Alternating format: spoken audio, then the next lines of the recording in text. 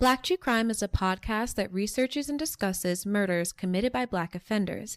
It is a podcast that anyone and everyone is welcome to enjoy, but it may not be enjoyed by anyone and everyone, so listener discretion is advised. Now, without further ado, this is Black True Crime. Do not go gentle into that good night.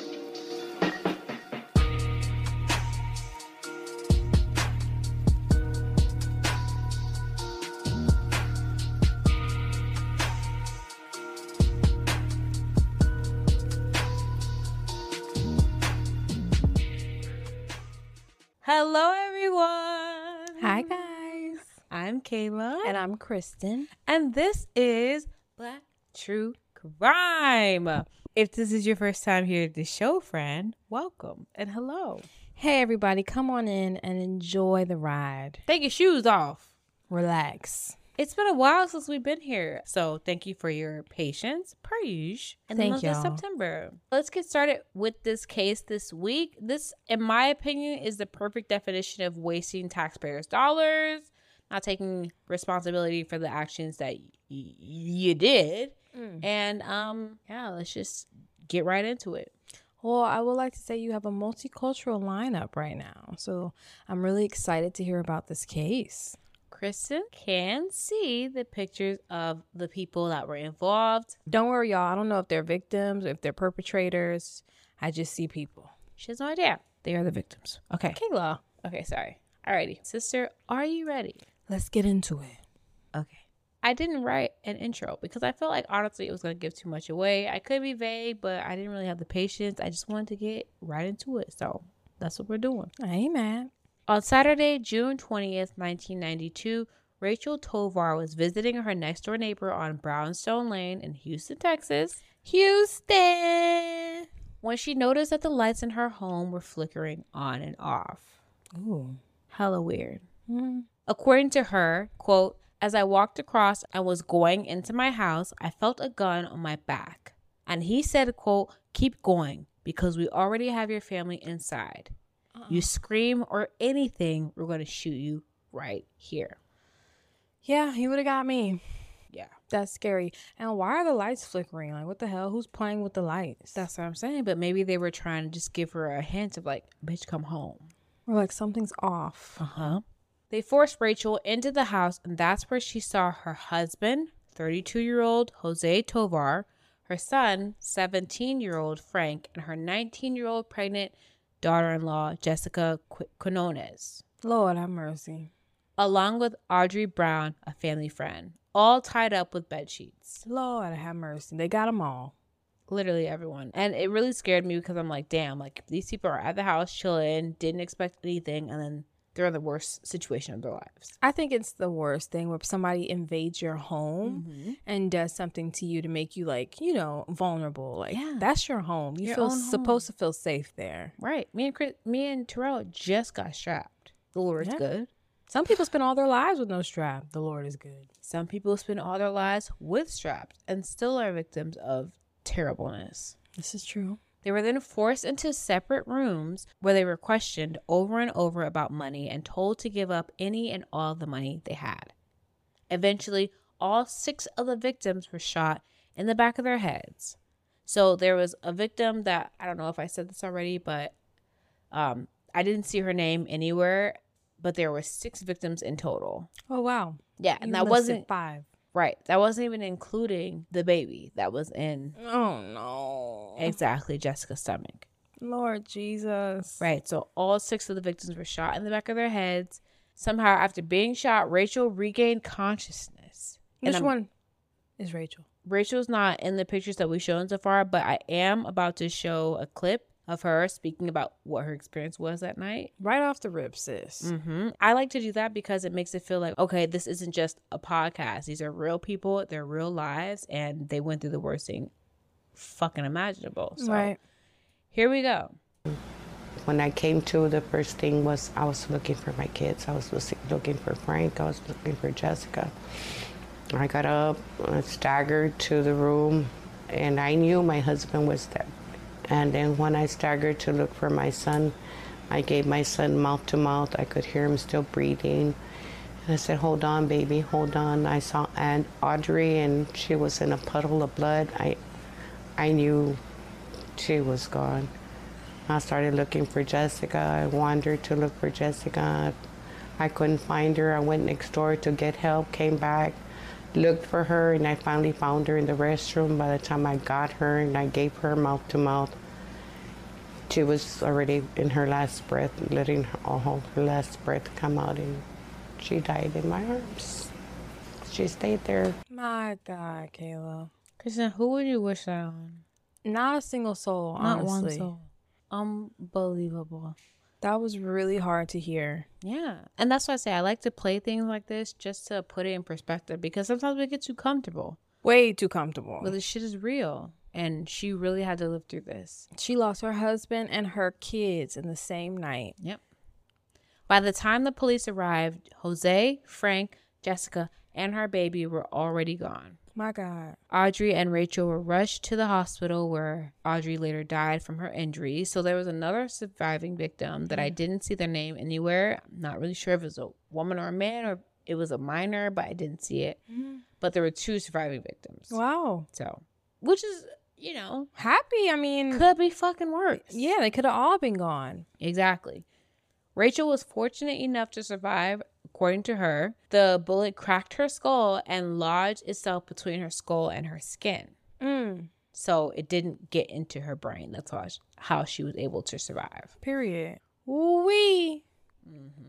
I'm glad you're alive. That is so traumatic. Yeah. First of all, if it's just a robbery, why are you killing people? I really don't understand that part. That's what I was thinking. I literally mentioned later in the episode, but fuck it. Why not mention it now? Why would you, quote unquote, call it a robbery when you went in there, was still recognizable, right? Didn't have any type of like And you did cover it on over purpose. your face.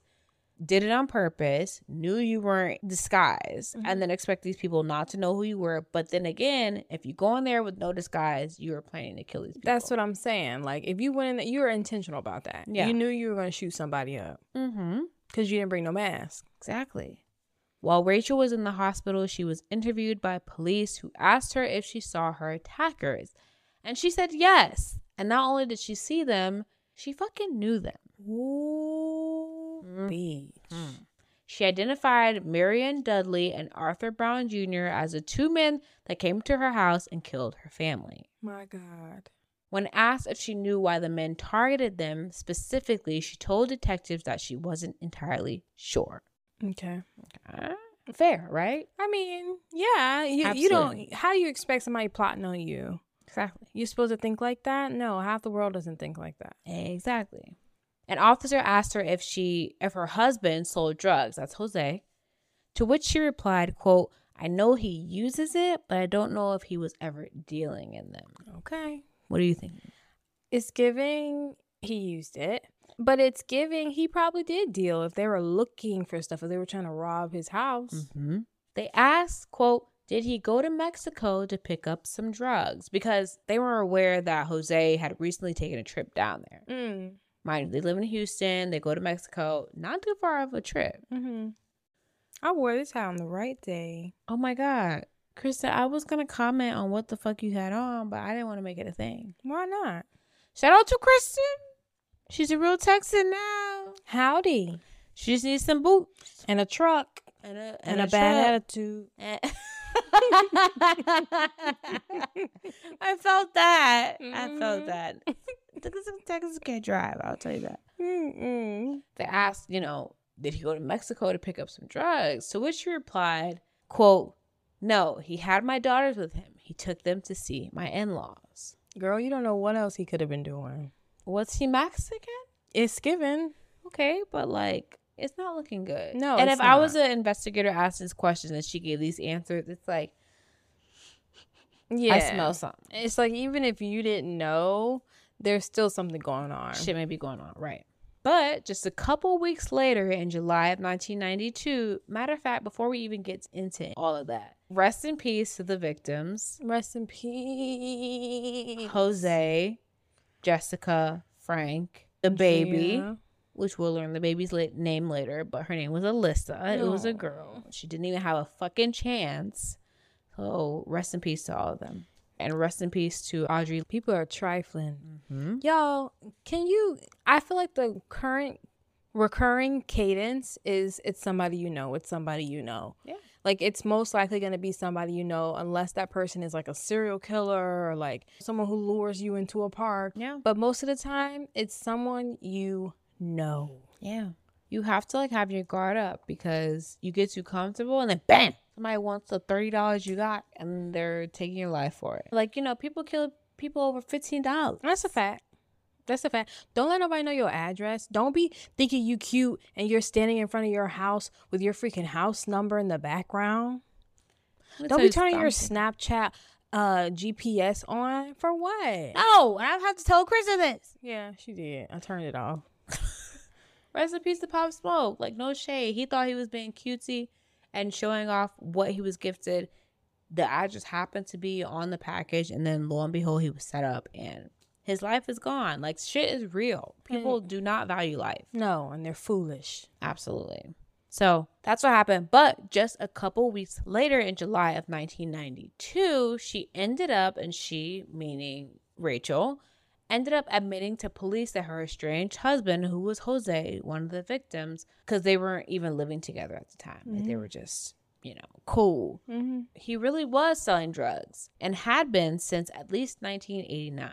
Oh, so he was thugging. He was almost an OG in the game. Wasn't new to it. He was true to it. Going to Mexico. Had a plug, all that.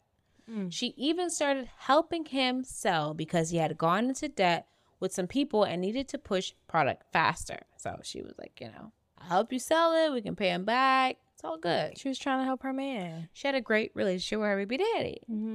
So because of their quote unquote working relationship, Jose would still come to her house often, and that's where the murders happened. She told police that she had previously sold marijuana and cocaine to two men that went by the names Red and Squirt. Well, Disgusting. Yeah, something about that doesn't sit right with me. like, why would anybody call you a squirt? Disrespectful. Either way, I guess it was a choice, whatever. Come here, squirt. Right. That's what I said, Red and Squirt. No. Which Rachel would later learn were Marion and Arthur, and she sold to them a number of times. So in regards to if she was sure they were the men that attacked her family that day, she said, quote, "There's no doubt in my mind they were there. They were there. Period. They were the ones that did this to my family and myself." And like we said, doggone Rachel was shot in her head as well. Yeah. Like, the killers, because they're killers at this point. The killers shot everybody. And they were intending to kill. From our perspective, if they were stupid and just walked up in there and was like, oh, we're going to go up in there at no mask, since we're robbing them of money and drugs, they're not going to tell the police, Some people have that idea. They don't care to hide themselves. But in my opinion, from what I get, because this wasn't their first time. Oh, my God.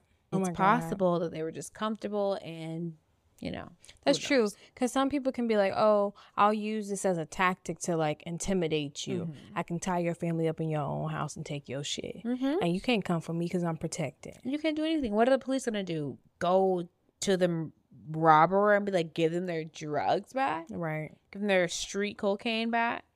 No. Rachel said on the day of the murders, the two men were supposed to buy 3 kilos of cocaine from them. Damn. And I was about to say, it sounds like a lot. And if you don't know what the fuck it is, I'm going to tell you right now. That's like tens of thousands of dollars of cocaine. It's coming to the point where Jose is like the plug himself. Yeah. The drug pen. Or at least a high roller.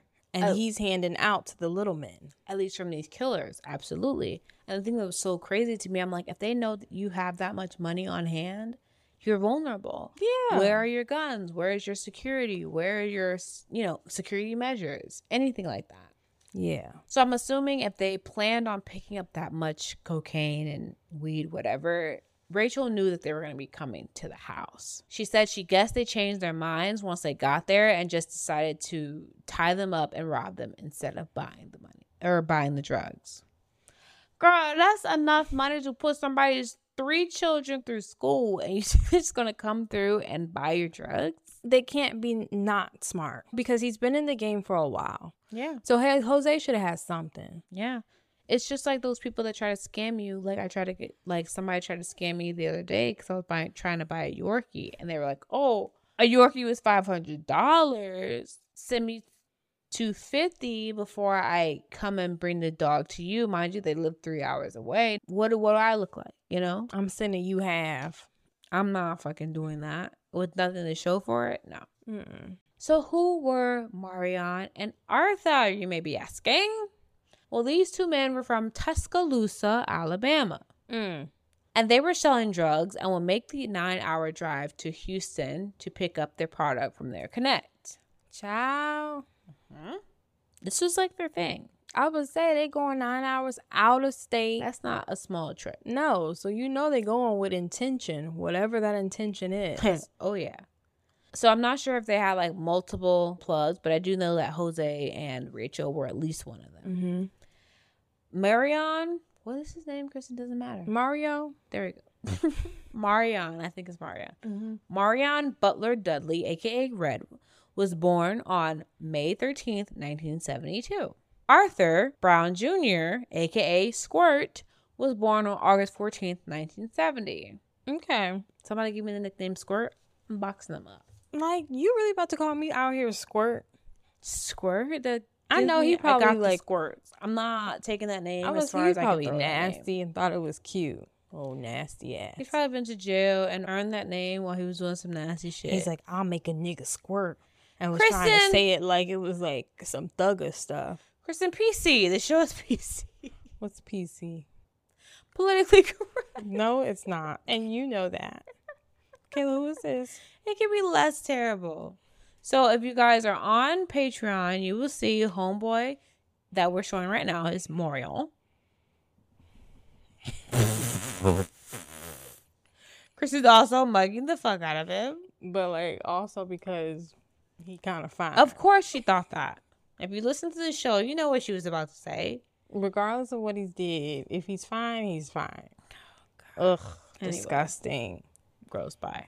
So he was born in 1972. Arthur Brown Jr., aka Squirt, was born on August 14th, 1970. If you're on Patreon, you see him. He was born August 14th, 1970. And Antonio Lamont Dunson, who we later learned was the getaway driver, was born on November 7th, 1972. All three men were from Tuscaloosa and were part of an Alabama drug ring that Arthur was allegedly the leader of. Damn. I'm so mad. Why? He's so fine. How could somebody like I know you don't have to be cute to be a criminal or not be a criminal, but damn, like you're just wasting your talent. I'm gonna need you to go to war. He could have been somebody's husband and he out here killing folk, selling drugs. Yeah, and super young. Like, he was born in 1970. These crimes happened in 1992. He was only 22 years old. Homeboy Marion, a.k.a. Red, was only 20 years old, maybe even 19. Crazy. Just, man. Waste of life. Where's the leadership, man? None. There's no leadership. For 9 months prior to the attack, he'd been moving weed and cocaine from Houston to Tuscaloosa. Mm-hmm. We're talking about homeboy on the screen. And was well aware on the day of the murders that Jose and Rachel had product and money somewhere in that house. It was a setup. They knew what was good. Yeah, they knew what to expect. Marion seemed like he was a career criminal according to his record because according to Tuscaloosa's sheriff department, at the time of the murders, he was on probation for burglary. Not only burglary, first-degree assault, and had another charge for receiving stolen property. And he out here doing the same thing, thugging. Oh, it gets worse. Even before the home invasions were committed on Brownstone Lane, he committed another home invasion / robbery exactly 2 months before the Brownstone Lane murders. So it happened April 20th. These happened on June 20th. So he ain't new to this. They had a plan. According to Marion himself, quote, "My number one problem was women. I was running around. Everything went downhill from there. I just wanted to get money, easy money. And once you start getting easy money, it's so hard to slow down." End quote. And that's fair. That is true, I'm sure. But damn, like, You out here killing folks. How did you go from money, money, money to now killer, killer, killer? You know? You really risk your freedom. Like, every part of your freedom for some women, it's not worth tying people up in their homes, breaking and entering, and then taking their money and risking shooting and killing them. It's not at all. I feel like, honestly, they knew what they were doing. Regardless, you doing all this for some women, you a lie. I hate you. They could have started that desire and put you in that space to want to chase the money, like BMF. But at the same time, you took off because that's what you liked. That's maybe the adrenaline, the motivation of, being top dog. Yeah. It's believable. I didn't find much on Antonio, who went by Tony. Shout out to our dad. Tony. Goes by the exact same thing. But we do know that he was there that night driving the minivan that the three men used to get away. And speaking of the minivan, police later found it abandoned in Alabama City. Took it all the way back home. Chris was on the move. They ditched the van and ended up buying a Jeep SUV with straight cash. I read that they asked two women to drive them from Birmingham to Louisville, Kentucky. Shout out to Louisville. Damn. They bought plane tickets and flew to Columbus, Ohio from there on fake names. This is pre 9/11, pre TSA. The FFA didn't give a fuck. Right. And they're trying to hopscotch and bop. So they're not found? They would have found my ass in fucking Tahini. Right. I would have went On left a fake the damn name? country. On a fake name. Shout out to DB, what's that nigga name? DB Cooper, the guy that held that plane hostage, was like, oh, I want $250,000 or I'm going to blow this plane up. They gave him the $250,000 when the plane landed. The crew, the pilot and everything, they took off again. And then while they were in the air, he jumped out of the plane and was never seen again. And a few years later or whatever, they found his money buried on an island somewhere that wasn't even on the same plane where he jumped off of the plane. What the heck, girl? A whole elaborate. That's the type of plan I'm talking about. Yeah, but you can't do make that a plan, nowadays. make a plan. Everybody has a camera. Everyone has a computer, microchip in their ass. You can't dodge the government. I just think it's so funny how they're hopscotching within the United States. Yeah. You're going to get caught if you stay here. Eventually. So they were on the run. And they clearly felt like they needed to be at that point because they knew that they were suspects for the Brownstone Lane murders. And probably because it was on the news. They knew that there was a survivor. And then also all of their mothers reached out publicly and was like, hey, turn yourselves in, because they thought they were innocent. So if you're innocent, why are you risking your life and running? Ooh, mamas be dumb. Come home to mom. Mama, he can't suck on your Whoa. no more. Whoa. He out here making grown man decisions, so he gonna get his grown man caught up. Yes. And I literally wrote, these moms gotta start seeing their children for who they are and not for who they think they could be. But we're gonna see if we can abide by that within a few years. I'm going to look at Kate and be like, don't play with me. You're breaking into cars, get arrested. You know what I'm saying? I'm not playing that. Learn a lesson in some way, and even if it's a harsh lesson, it's worth it. It's true, because then you can end up like such and such over her. That person thinks it's so fine. He got a chiseled chin. Can't be worse. All three of the men were like, no, we're not turning ourselves in. We're gonna keep running. And 2.5 weeks later, on July 8th, 1992, Marion and Antonio were found and arrested in Fayetteville, North Carolina. Arthur eluded police for another 3.5 months. Dang, Arthur. Not days, not weeks, months. He wasn't playing. No. And wasn't arrested until October 23rd, 1992. And he was found in an apartment in Northport, Alabama. Back in Alabama. These people are really bold.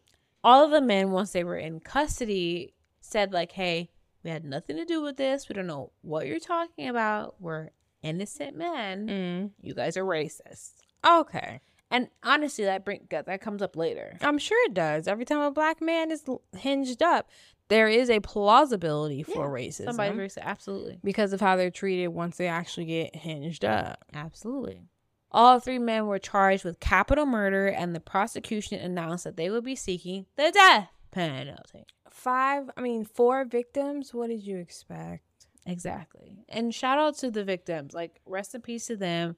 Their families are still alive to this day and still suffering. You don't just lose somebody that means everything to you and then just get over it. That's what I'm saying. Like, that's a lifelong amount of pain. Yeah. You have to somehow deal with. Yeah. So shout out to them. Prosecution announced that they would be seeking the death penalty, and all of them pleaded not guilty, of course. Does it surprise you? Like, I'm facing the death penalty. Yeah, I'm going to say I'm guilty and say that I did it. Or I'm going to fight tooth and nail to try to get off, because people get off for murder all the time. I mean, at this point, it's like, it's death or it's life. Right. So I'm going to have to obviously pick life. And I like to say, oh, okay, I would admit that I did something terrible like this ahead of time to not waste taxpayer dollars. But also, damn it's like, about taxpayer. I'm being selfish. If my life is on the line, bitch, I'm gonna do everything I can to save it. There's no plea deal on the table. It's just death. Yeah, I'm gonna fight. I'm gonna lie until it's hot as hell and I feel the fire of hell on my ass. Like, that's probably what's gonna happen. You try until you can't try no more. So it doesn't surprise me. Arthur was tried first and was found guilty of capital murder in November of 1993, and he was sentenced to death. Whoa.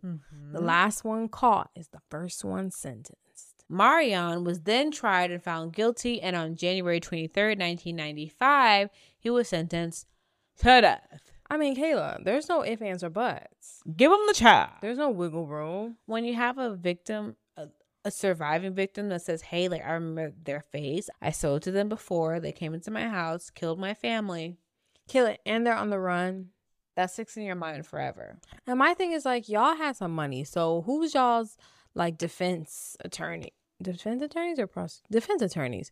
Attorneys. Well, we don't know for sure that they had money. We know that they had at least touched some money. Right. Because they stole it from the Trovis family, and they probably were robbing other people. They were still selling drugs. They had a little bit of coin, but who knows if, you know, It was prosecutor enough. seized it or whatever the case may be. And then Antonio, the getaway driver, was found guilty of capital murder. Ooh, wait. But his life was spared and was given a life sentence with the chance of parole. Okay. That And makes more sense. Yeah, because you just drove. You didn't, like, have a hand in taking their lives. And as of the recording of this episode, he will be eligible for parole on July 8th, 2027. Well, that's soon. I thought that was really shocking. Yeah. For me, I feel like, okay, if you were a part of a crime that was committed, that took somebody's life, and you were the getaway driver, there could be some leniency there. But because this guy decided to go on the run with these men for multiple weeks, That's the fuck thing. that. Get in the chair. Yeah, because you basically didn't even separate yourself from these people after the deed was done. You stuck with them, so you setting yourself up. Yeah. You accepted your fate, which was going to hell. This episode was brought to you by BetterHelp. In 2023, you guys, I have learned the ultimate lesson, and that's how important setting boundaries is. Now, I'm amazing at them just naturally because I don't play that, but a lot of people aren't, and maybe some of you guys aren't, and you don't know where to start to even learn. So if that's you or maybe someone that you know, I highly suggest trying out BetterHelp. BetterHelp can teach you so many things about yourself, so many things about how to grow and be the best version of yourself, even just learning positive coping skills for dealing with the craziness that is our everyday lives. So if you have even thought about trying therapy or are still thinking about it, I highly suggest. And if you want a discount, visit betterhelp.com/blacktruecrime today to get 10% off your first month. Again, that's betterhelp, HELP.com/blacktruecrime. Okay, back to the episode. After 13 years on death row, These brolic tail men have no remorse. So I'm not too entirely sure what their heights were. They do Brolic look like doesn't in the mean- jawline, at least. They look like, you know. Look at his neck. Looks good. His They neck could- is thick as heck. Brolic. jaw. You know, It's strong. straight up. Yeah. After 13 years on death row, 34-year-old Marion Dudley was put to death by lethal injection on January 25th, 2006. Well, He was the first person that year to be put to death in Texas. And when it was time for him to be transported to the death room, I don't know what else if I can call it. He refused to walk there. He literally had to be carried. They said he wasn't like combative, but he didn't want to walk to his death. And up until his last moment claimed that he was innocent, and he was never even present at the home when the murders This occurred. is the type of stuff that's gonna make me mad. Yeah. Like I said, this case shows you it doesn't matter. Like, you could be facing hell, whatever you believe in, like, you know, purgatory, whatever, just darkness and dirt, and still say, no, I had nothing to do with this. The murder of a pregnant woman. Like, dude, you went on the run with the other people who did it Right after it happened. and you're gonna still claim your innocence. Like, stop playing with me, because what you're Doing not a gonna lot. do is play with my mind. And right now I feel like my mind is being played with. And it is, Kristen. It feels like it is because it is. Not cool. And when the warden asked if he had any last words, he just ignored the warden and kept his eyes closed. So, didn't say anything. They took that as like, I guess you have nothing to say. And they administered the first lethal dose. And after 8 minutes, he was pronounced dead at 6:16 p.m. Wow. Yep. Texas doesn't play, bitch. Think twice before you do some crazy shit in Texas. But also think twice about your skin color before you do some crazy shit in Texas. Before you do some crazy shit, think twice. Period. Because taking someone's life over some road rage, it's just not worth it. He just lost his life. Yep. Wow. Now to Arthur. Arthur always claimed he was innocent of the murders and was willing to fight like hell to avoid being put to death. So what was he doing? Girl, appeal after appeal after appeal after appeal. Every court that he could get his case into, he was gonna do. During his appeals, his attorneys claimed that Arthur was innocent, mainly because a witness had actually pointed the finger at another man being responsible. Apparently, Rachel had another son, and he told police on video that the man that went by the name Red was different from, what's his name? Arthur. No. Marion. Marion. It wasn't Marion. It was a man named Terrell Hill. Shout out to Terrell, my man. And he was from Tuscaloosa as well. Whoa. So what is it really giving? Okay, because they went on the run, right? So you're already kind of incriminating yourself by going on the run. Rachel, let's just say she was in on some extravagant plan that got her freaking people killed, Which is something that I had to consider. right? And then she's like, okay, well, in order to alleviate myself of anything else that could happen to me, I will claim that these 3 men did it for the sake of a higher person telling me to do so. And hopefully they'll spare my life and not come for me again, even though they just killed my freaking family. Right. What more could you lose at this point, Rachel, for you even to be a part of a setup?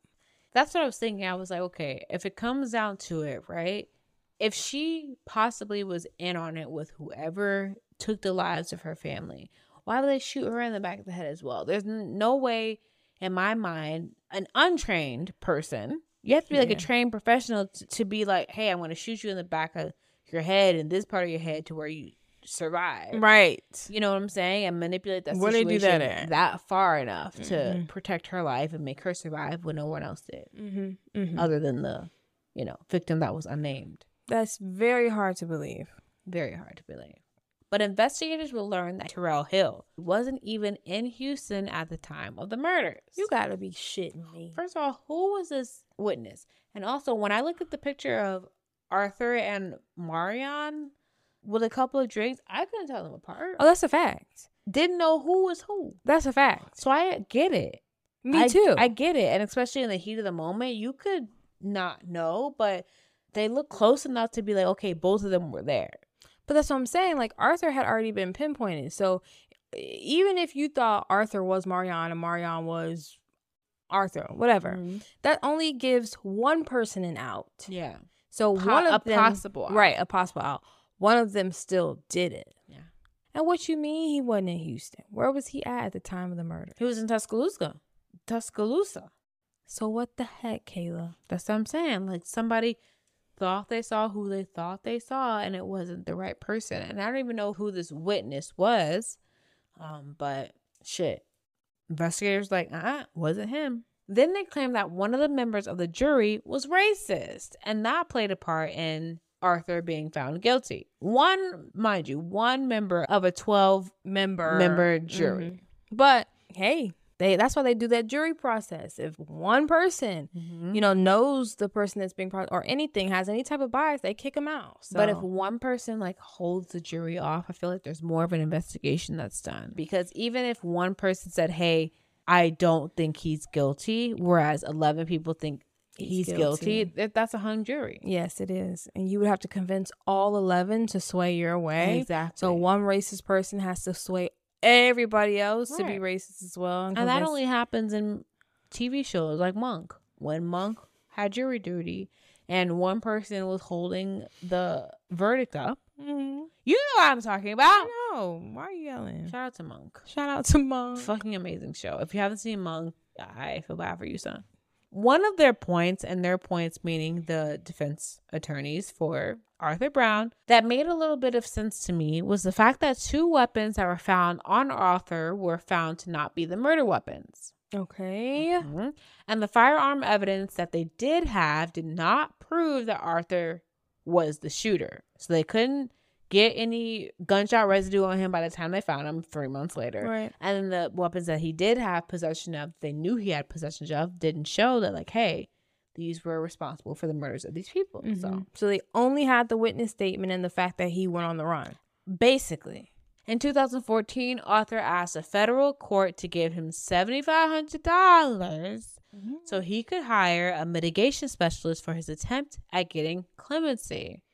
$7,500 is not a lot of money. It's not a lot of money, but at the end of the day, you are found guilty of the murder of 4 people. But you expect the government to give you money to prove that you didn't do it. He doesn't really have any solid evidence to stand on to prove that he wasn't there.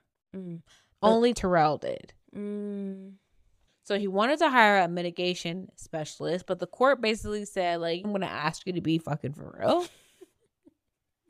And to consider that we're going to not take that any type of seriously. So we're going to say no. In October of 2017, he lost another appeal when the Texas Court of Criminal Appeals denied his request for a new trial or a new sentencing phase. Somebody saw you. She got shot in the head. I don't even think that could be a mistake. No. Bro. Like, it's either she's trying to set you up or you did it, you know? Yeah. I don't think the whole, oh, maybe I didn't see who I thought.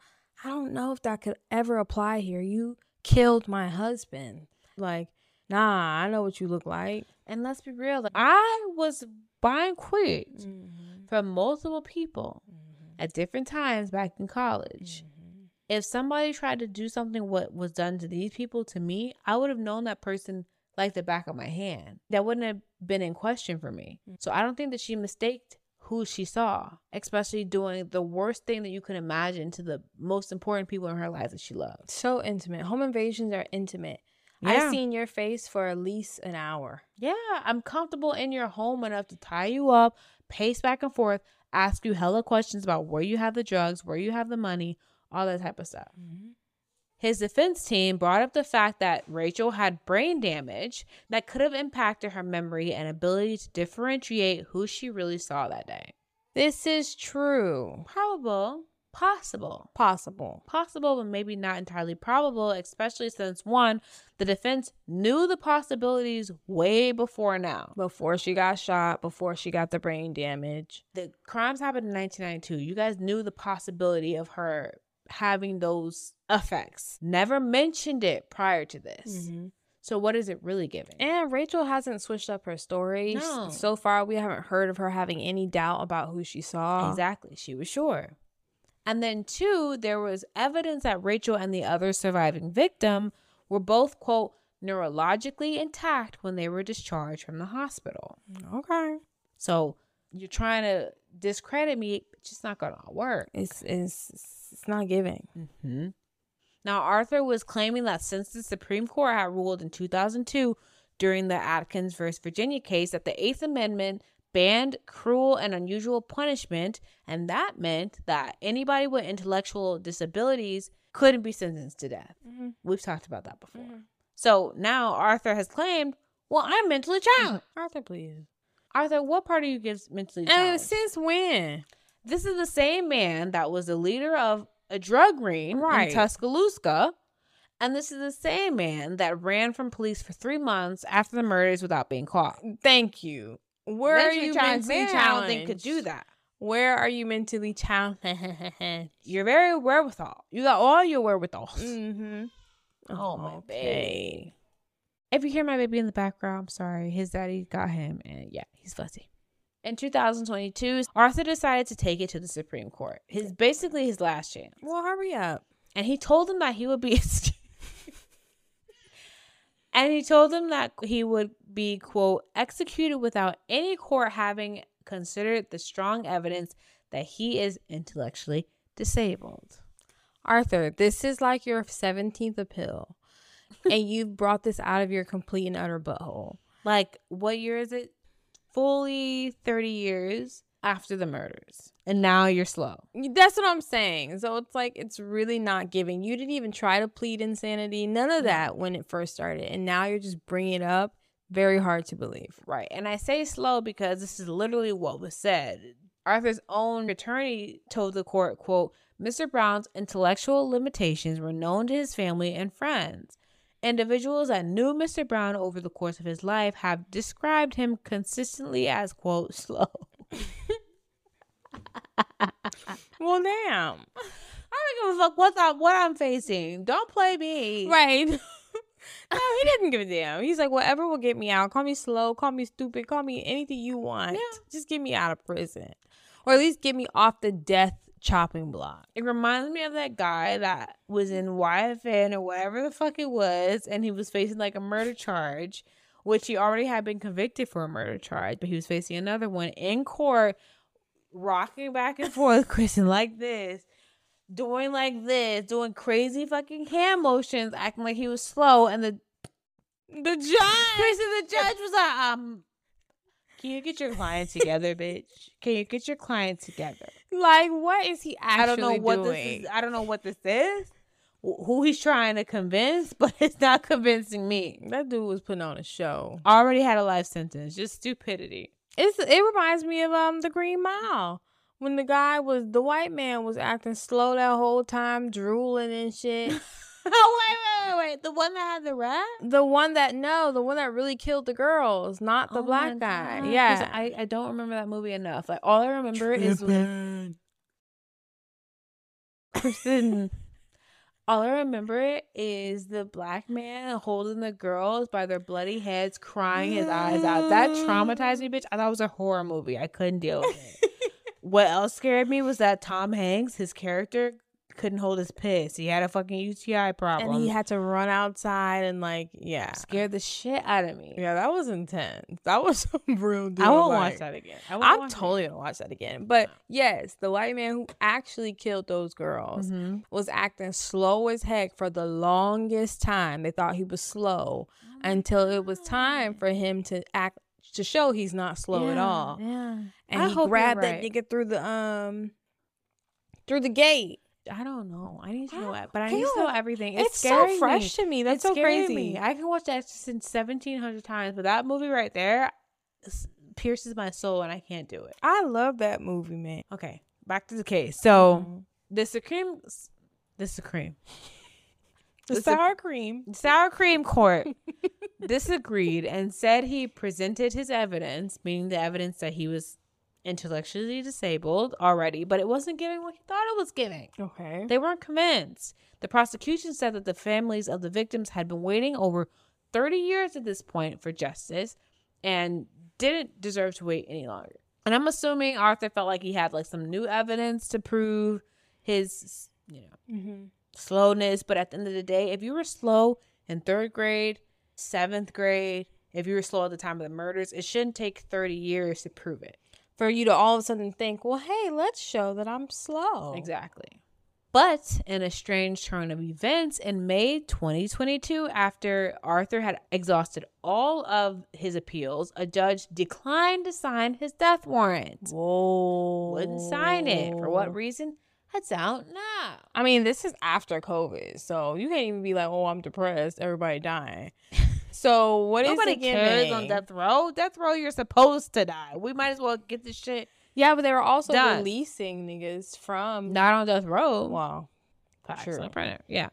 If you've listened to the show in the last couple of weeks, you've heard us talk about fume, and you've heard us talk about how fume can help you with those nasty little hand-to-mouth habits. And that's whatever you want to identify that as. I'm not here to judge you. And if you want to try something that's innovative, that's award nominated, and that uses all natural, delicious flavors instead of harmful chemicals, we highly suggest trying out fume. The first time I tried it, I was like, this is a nice taste in my mouth. It's a nice flavor profile. And if you like things that are just gentle, not too strong, and can take your mind off of other things, Fume is the way to go. Head to tryfume.com/blacktruecrime to save 10% off when you get the journey pack today. Again, that's tryfum.com and use code blacktruecrime to save an additional 10%. Okay, back to the episode. So, What? He refused to sign? yeah, he refused it. And the families and the victims were fucking pissed. They felt like it was a slight in their face, disrespect, all of that. Which They I waited can this see. freaking long. Absolutely. But the decision, fortunately, didn't last long because on August 17th, 2022, the same judge who was like, I'm not signing this shit, decided to sign it and set an execution date of March 9th, 2023. Wow. That literally was a few months ago. Crazy. He's gone. And this was 31 years after the murders had happened. Wow. This man was on death row for a long ass I time. was gonna I don't say. understand it. So apparently, even during his first trial, his defense attorney shared information about how Arthur was considered to be intellectually disabled in the 3rd grade, but by the 9th grade, he was performing averagely. So some people develop a little slower than others, but he caught the fuck up. And this wasn't the case when he was 22, breaking into people's houses, running drug rings in Tuscaloosa. You tried it. Next. Thank you. After the last court hearing, Jessica Quinones' mother spoke to the public for the first time and said, quote, I'm really happy because my daughter, Jessica, got justice. I'm sad still, but I'm really happy because God helped me go through all of this. And then according to Jessica's sister, Maricela, their mother still blames the Tovar family for their daughter's death because they said that they didn't know that they were selling drugs and Jessica didn't know that they were selling drugs either. I'm not going to argue. I'm not going to confirm nor deny. But if you're in a trap house, you know what you're in a trap house. Like if you're let's people just are say selling illegal drugs. right. And like Jessica, if that's not the one who was pregnant. That is the one that was pregnant. So Jessica is the daughter-in-law. So I'm assuming that maybe she was connected to Frank, which was the son. Okay. Let's just say that. Right. I don't know if that was his wife or not, but either way, she was family. You know what you got going on. Yeah. Even if you don't want to admit what you know, Yeah. you've seen some things. Yeah. Unfortunately. So that sucks that she still had to get caught up in that mess because it wasn't like she was selling the damn drugs. Exactly. She was just hanging out at a house that she felt comfortable at. Yeah. The defense attorney petitioned for a stay 2 days before his execution so DNA testing could be conducted on the bed sheets that were used to tie up the victims. Okay. But the prosecution was like, but you didn't bring this up in 2016. You didn't bring this up in your other appeal hearings. Yeah. I'm not trying to hear it. And up until the very day of the scheduled execution, Arthur was trying to get a stay. But that same afternoon, he was denied and his execution would go on as planned.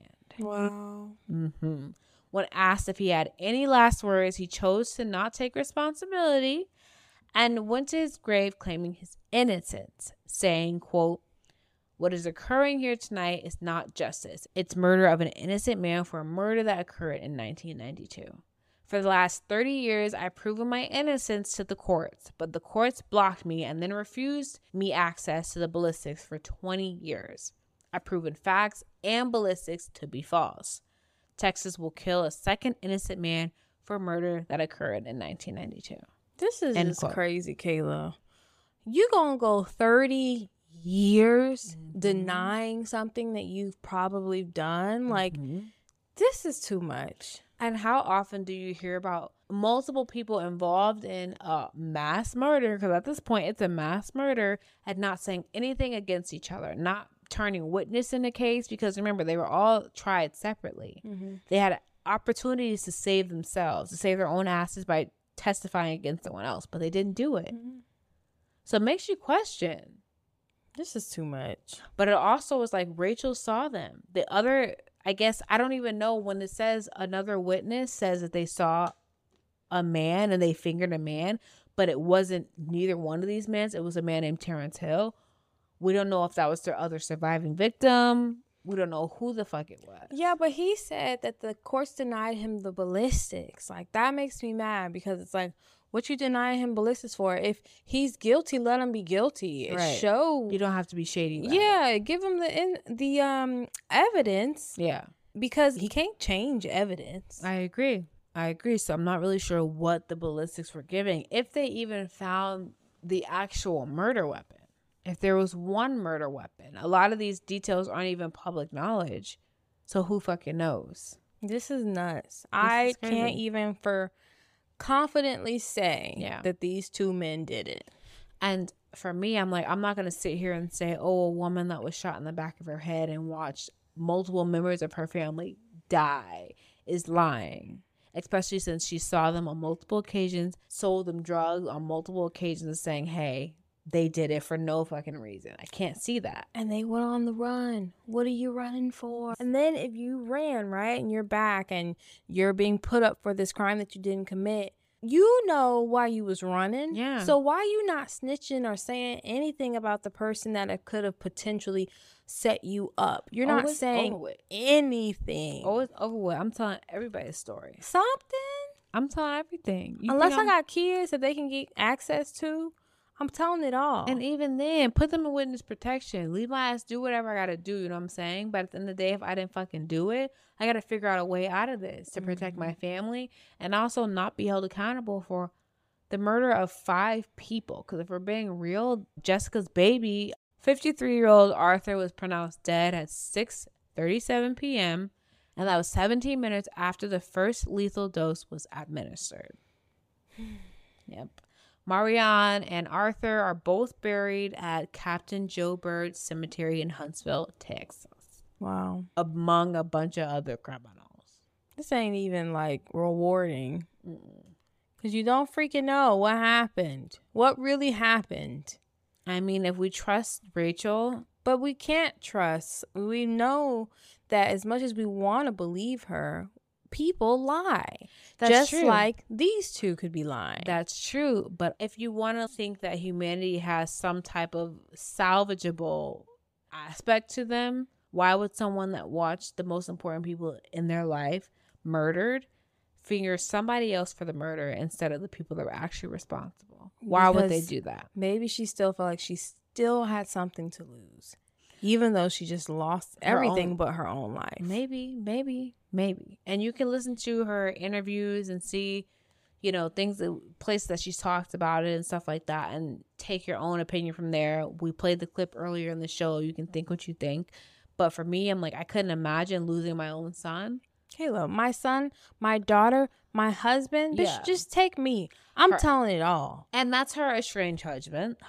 Yeah, you know. But you know what it is. Like, I had kids with this fool. Right. And the fact that everyone was in the same place, it doesn't mean that they deserve to lose their life, but it may show you that, like, hey, they were involved in the selling of the drugs as well. Because everybody who was in that house seemed super comfortable. I have been in trap houses multiple times, in multiple different types of trap houses. And I'm very well aware of what it looks like when somebody's selling something. But it is what it is. They still didn't deserve it. The Quinones family released the following statement, quote, "Today is neither a day of joy nor celebration for our family. It is a day of profound relief and gratitude.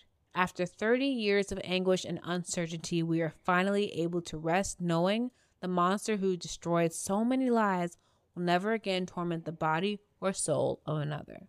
Today, we especially remember our beloved Jessica and her unborn daughter, Alyssa, and are relieved that they can at least rest in peace.